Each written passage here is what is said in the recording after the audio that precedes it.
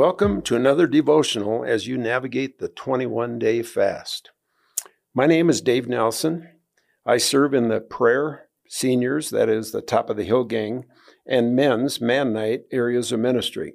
I attend those life groups as well as the Wednesday morning The Man God Uses life group. Today is day 14, and you have made it through about 2/3 of the 21 days of the fast. Again, as you've heard before, I encourage you in your prayer time to believe outside the box. If every prayer that you prayed during this fast was answered at the end of it all, what would your future prayers sound like? Pray those prayers. All of the topics that we are covering in these devotionals have the intended goal of helping each of us go deeper in our relationship with Jesus and living a fully devoted life with Him. Today, we will be talking about submission. Before I even begin to share my thoughts, we probably all realize that the words submit or submission have been abused in many circles, be it in churches, marriages, or even in schools or businesses.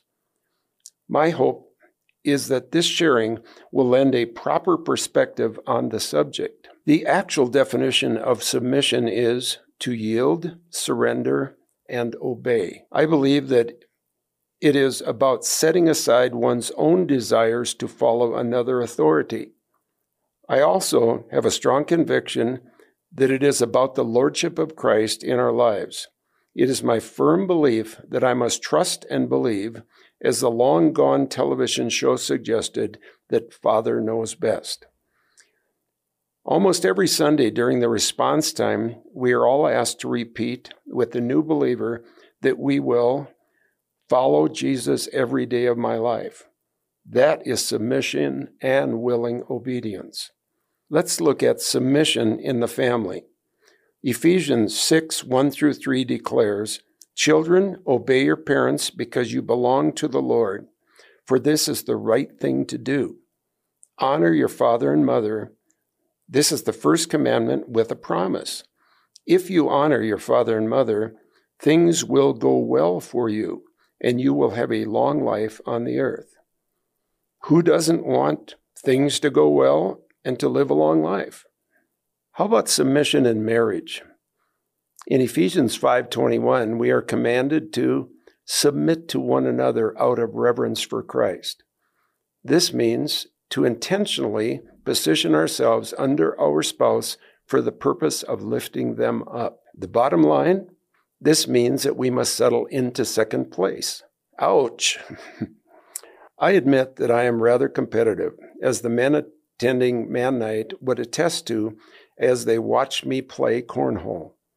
In my teaching and coaching career, if my team lost, I would often say that we took second place and the other team took next to last. This all suggests that I love being in first place, and that is the nature of sports. However, in sports, the participant also gets the opportunity to learn how to deal with being in second place. It also challenges us to not give up.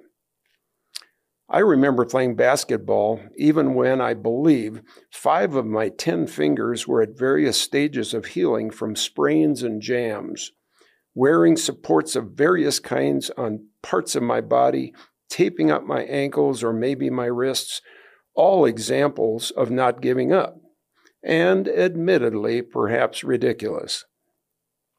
Back to the point. With all of this drive to be first, how do I willingly take second place with Jesus as my Lord and be at peace with that? I recently heard of an acrostic for the word joy.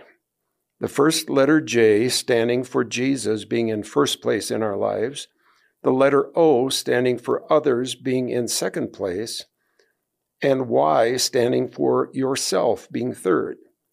Perhaps that is even a better challenge than being second place to Christ.